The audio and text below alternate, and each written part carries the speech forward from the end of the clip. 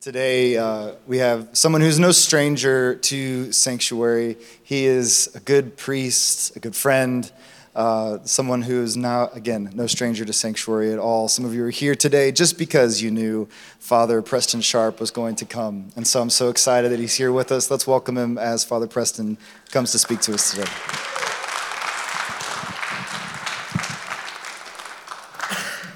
May the words of my mouth and the meditation of all of our hearts be acceptable to you, Lord, our rock and our Redeemer. Amen. Good morning. It's good to see you all this morning. Good to see familiar faces and new faces. It is such a joy to mark the first Sunday of Advent with you today as we do begin a new year and this season of anticipation of Christ. Historically, during this time, we celebrate a few different things. So we celebrate and mark Christ's coming first Advent. So we join with Israel and a weary world in anticipating the incarnation. We also anticipate Christ's second coming in the age to come. And then thirdly, we anticipate the ways in which Christ is present to us in our midst today. We say, "Come, Lord Jesus." Now, part of this recognizing, part of this anticipating that we do in this season is recognizing there are things in this life and in this world that are broken, that are out of order, that are not as they should be. And often what happens is as our culture approaches Advent, which you know many in the world don't call it Advent, it's called the Christmas season, right? But as we step into this season of Advent, usually what happens is any retaining of this story that we keep in our world, we're quick to rush to the stories of the Nativity, of Mary and the manger and the stories of the shepherds and the Magi and all the Holy Family. And of course, those stories are wonderful. But if you choose to come to this church or a church like this one, during this time, this next few weeks, you don't get to hear such stories quite yet. Rather, we get, over the next few weeks, prophecies about destruction. We get John the Baptist coming out all scraggly and saying, "Repent, for the kingdom of God is at hand." Christmas, of course, that's coming is truly a time of comfort and joy. But Advent doesn't begin with comfort and joy. As Fleming Rutledge says, Advent begins in the dark. We're in the dark today. In Isaiah 2, 1 through 5, there's this proclamation from the prophet of this good news about what will be. But it's sandwiched in the midst of all this bad news about what is. As Christians, we hold on to this great hope about the world, but we struggle between the what is and the what will be. This is where we live our lives. The world where we stand in and the world that we spend our time in seems so broken. Isaiah says the authorities in Jerusalem have become corrupted. They're oppressing the poor and the vulnerable, and there's an answer to this sickness. There's an answer to this brokenness, and it's Yahweh's judgment. That's the answer.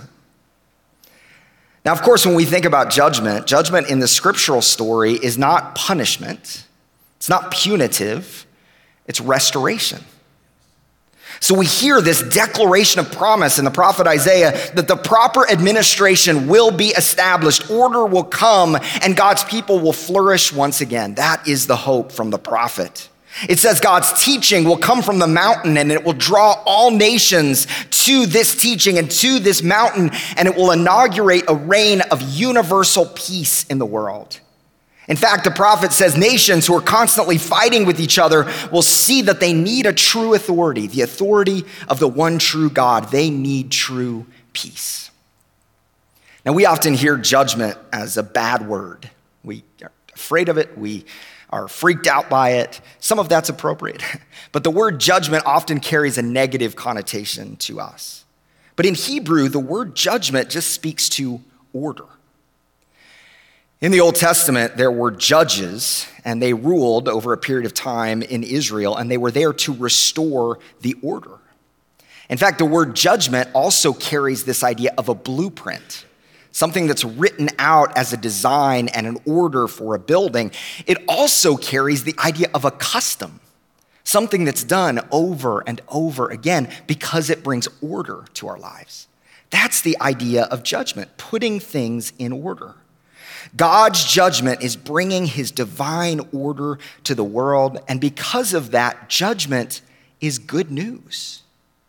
We need the world to be judged. All that is disordered in the world is being rightly ordered. So the calling in Isaiah is, "Come, descendants of Jacob, let us walk in the light of the Lord." In other words, if there's going to be a day when Gentiles of all nations will come and stream to God's house, we should live that way now as God's people. God's people now ought to live in his light. It's been said that no season better summarizes the Christian life than the season of Advent. We live in between Christ's first coming and his second coming, in between the kingdoms of this world and the kingdom of our God. In Romans 13, the Apostle Paul urgently reminds the church to wake up, watch and wait for Jesus to be revealed. Christians affirm that because of Christ's resurrection, because Jesus rose from the dead, the world is a completely different place. We live in a new world. We are citizens of a new country. A new day is dawned. A new sheriff is in town. You can pick your metaphor, any of those. They're all in the Bible, except the sheriff one. It's not there. I added that one. But most people we meet in this life have organized their lives according to the patterns of the old world. They are asleep to the new world.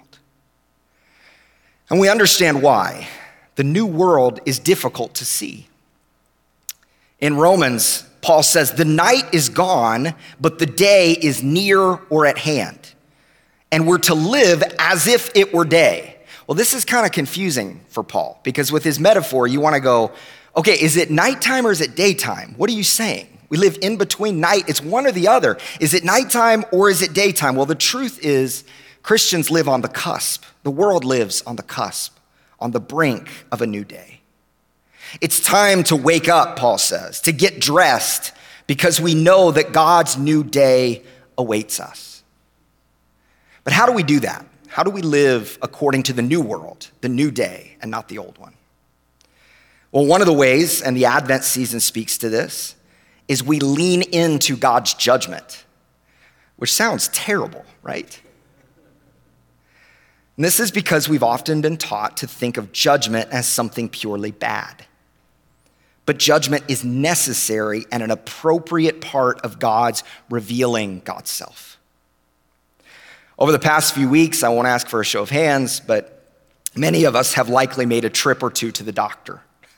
There's a lot going around right now, isn't there? We're living in a season where the germs are all stirred up. The flu is in the air, RSV, we still have COVID. There's lots of stuff doctors can't even identify. You just got something, right?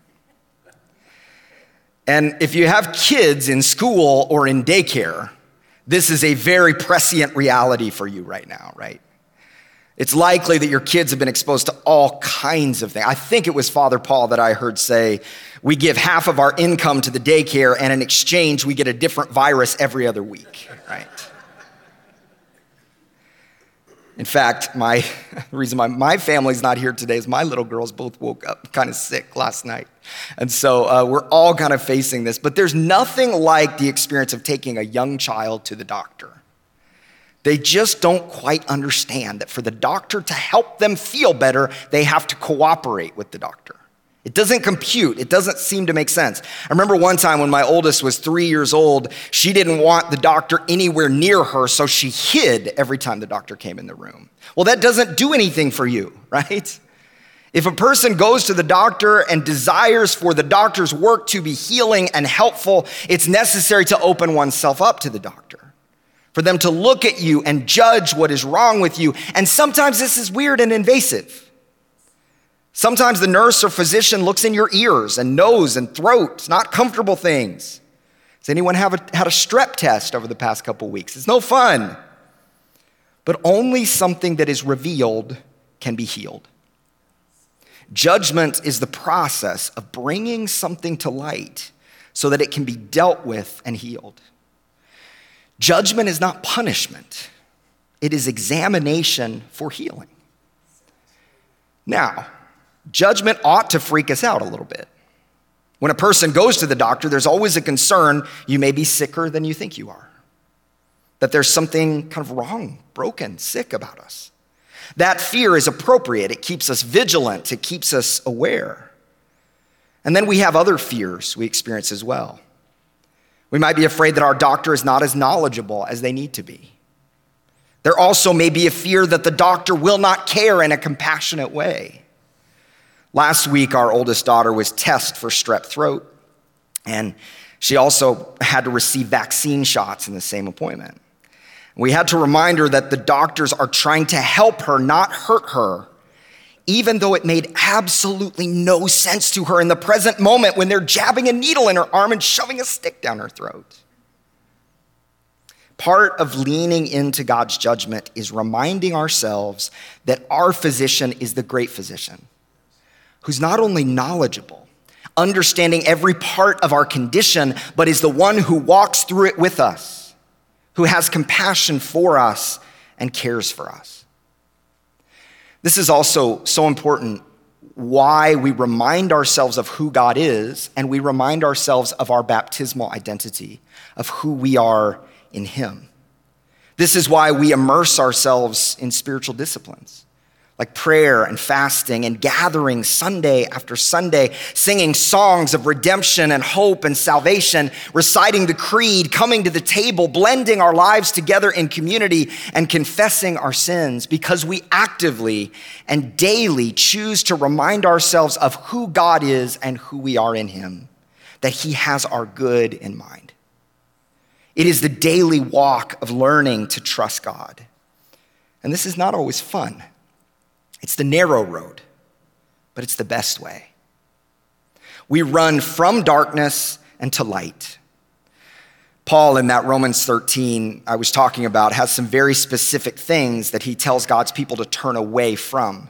Gets really specific, and they're things related to impaired judgment, things that happen in the dark. So he mentions drunkenness, sexual immorality, dissension, and jealousy.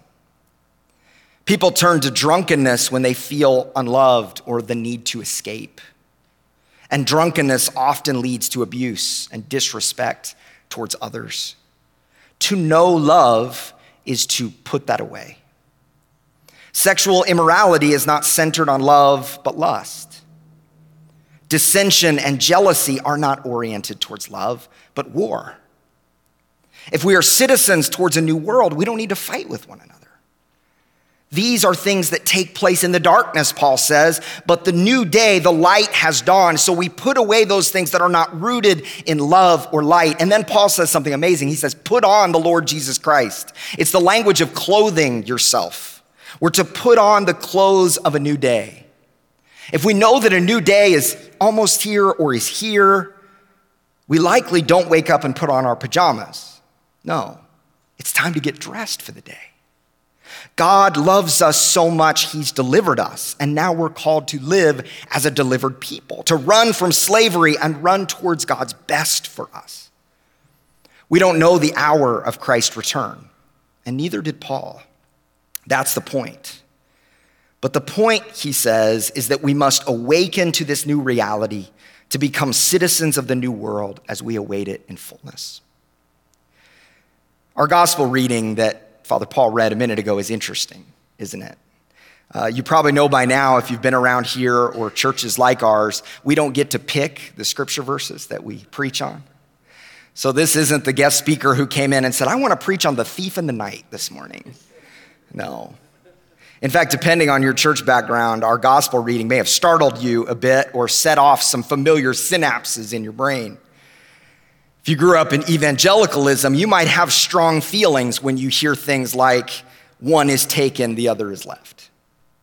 If you came to faith during the Jesus movement of the 60s and 70s, you may have a Larry Norman song going on in your head. I wish we'd all been ready. Two men walking up a hill, one disappears and one's left standing still. There's no time to change your mind. The sun has come and you've been left behind. Remember films like A Thief in the Night from this? I don't remember it personally, but I've seen it before. which shaped a lot of our Christian imaginations. I remember when I first saw that film, the thing that captured me is somebody shaving and then all of a sudden they're gone and their razor is in the sink. Or somebody's driving and all of a sudden nobody's in the car. These kind of things shaped us. One of the things we've been taught in certain strands of evangelicalism is that the world is going to get really, really, really, really bad. And the only Christian hope is to escape it, to get away from the world. That if we get our heart right, if we're ready, we will be taken and we will not be left behind. Well, the problem with this interpretation is it doesn't seem to fit the larger Christian story.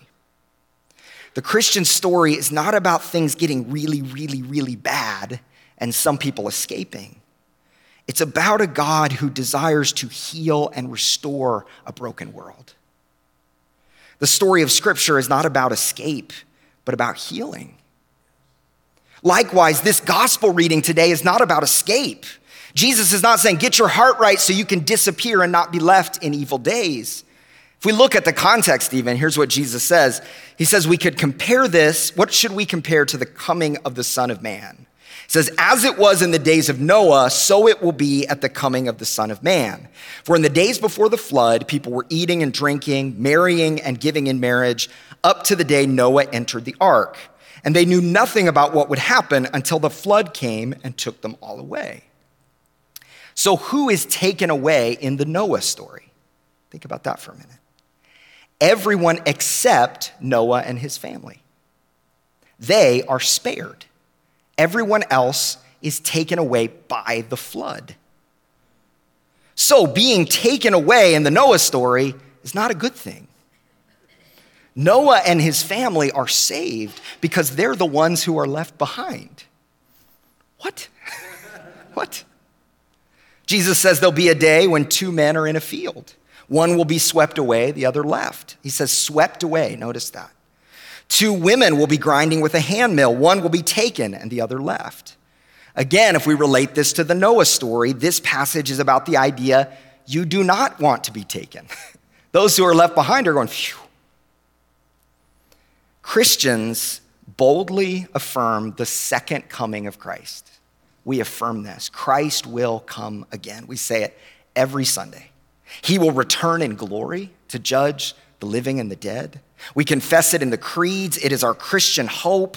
And we can definitely read Jesus' words today as a foreshadowing of the end things. But we need to remember, always remember, the trajectory of the Christian story is about the God who comes to heal and restore, not about an evacuation plan. The end of the passage says, if the owner of the house had known what time of the night the thief was coming, he would have kept watch and would not have let the house be broken into. So you also must be ready, because the Son of Man will come at an hour when you do not expect him. So what is Jesus referring to here? Well, this passage is part of a larger narrative called the Olivet Discourse. And it's a really interesting set of passages, and Christians have wondered throughout history, is Jesus talking about stuff that's going to happen soon for the disciples? Is he talking about something that's going to happen at the end? What is he referring to here? And many Christians still disagree on this today. Many, including some of the early church fathers, suggest Jesus is telling his disciples they need to prepare for their coming death, which may happen soon. Some have suggested that this portion of the Olivet Discourse refers to the second coming of Jesus. So it does refer to that day in the age to come that we all hope for and long for. But others have suggested that Jesus is preparing the disciples for a large-scale, cataclysmic event that will happen within a generation of his speaking. It's likely that all of them are true in some way. In 70 AD, which was about a generation after Jesus spoke, tensions between Rome and Judea reached a climax. The temple in Jerusalem was destroyed and Jerusalem was ransacked. So for us, we look at that and we go, okay, if he's talking about that big event, that big cataclysmic event of the temple being destroyed, what does that have to do with us? Well, the temple was more than just a religious artifact. It was everything for the Jewish people. It was the center of faith and worship and society. God's people held on to the reality that this is where God lives. This is how we're close to God, is by being near to the temple. So when the temple was destroyed in 70 AD, it sent shockwaves through the society. It would cause people to doubt God's faithfulness because his house, the place where his presence lives, is gone. What does that even mean anymore? It would feel like the end of the world. Jesus says to his disciples, nobody knows when this thing exactly is going to happen, just that it will be within a generation. But we know, he says, life will go on as normal even up to the last minute. So this cataclysmic event would divide people. Work colleagues are split apart. Families are split apart. Why? Because an invading army is coming. The invading forces, when they sweep through the village, would take some to their deaths and some would remain untouched. One is taken, the other is left. Okay, still, we read this great part of history. But what does that have to do with us? The children of Israel trusted in the temple, and it was right for them to do so. The temple was a good thing, a signpost of God's presence. And yet, when God stepped into our world in the person of Jesus Christ, he was revealed as the new temple, the new place where heaven and earth meet. And it tells us in the scripture that many people couldn't see him for who he was. John 1:11, he came to that with what's his own, and his own did not receive him. He didn't fit with the temple system that they had grasped onto. And I want to suggest that this phenomenon of clinging on to something and not able to see Jesus in the midst of it is not unique to the first century. We too cling to our own structures and systems. There are moments in life where all of the things in our life, even the good things, are revealed as being empty at worst or not ultimate at best. The problem with idolizing money is it can be gone in an instant. We lose our job, the economy tanks, or we face an obstacle. The problem with idolizing the approval of others is that it's just fleeting. In fact, if we spend our whole lives just wondering if everybody else approves of us, we'll never do anything significant in this life because we're just looking at everybody else around us. Those who live by their own reputation often find that that's fleeting. The problem with putting your trust in politics is all politics is messy. No political party or movement is truly ethically good. Many of us have experienced a kind of shaking in our lives at some point, sometimes from dramatic events, sometimes just from everyday experiences. We experience loss and change, and in those moments, we're reminded that those things are not final, even the good things, that most things in this world do not last. Some of you may be in a stage where you're getting your mind around what it means to have an empty nest for the first time. So much of that stage of life, I understand, is really fun. More time, more money, new things that you can do. But there's also an element that's identity redefining.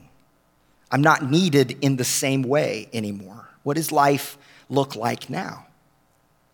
The same can be true of new parents.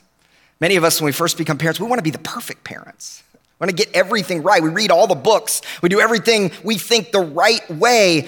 And then our kid makes some choices that freak us out. Maybe it has nothing to do with our parenting at all. But what if we aren't the perfect parent we thought we were? How does that shift our identity? Perhaps you're here and maybe you just started college. And in high school, you were great at everything. Top of your class, you had high confidence, but now feel like a small fish in a big pond. You feel awkward and dumb and insignificant. Some of you did really great in college, and then you set out to get a job, and it's not what you expected it would be. Some of us have recently lost someone close to us. This past Friday, my dad and I led a memorial service for my great aunt, who lived an inspiring life of faith. And in those moments, grief is right on the surface. Sometimes grief is not because someone has died. Sometimes it's because someone has left or they've proven to be untrustworthy. Well, all of this sounds like really bad news, doesn't it? Imagine how the temple being destroyed was for God's people, Israel. That everything feels gone, everything feels shaken, everything we've put our hope in, everything we've defined ourselves by is gone. In fact, one definition of sin is merely misplaced trust, where we define ourselves and the world by this one thing, even a good thing. But none of those examples are bad. Good reputation is great. Friends and family members who you can count on are great. Success in business is wonderful. The temple was a good thing, a really good thing. But even the best things in life can block us from seeing Christ if they have our ultimate trust. Do these things define who we are so much that we are unable to see Christ and who we are in him? Well, the beautiful thing about Jesus is that when we find our identity in him, everything else comes in proper perspective. I seek a good reputation, not because I need it somehow, but because I want to reflect Christ in my actions.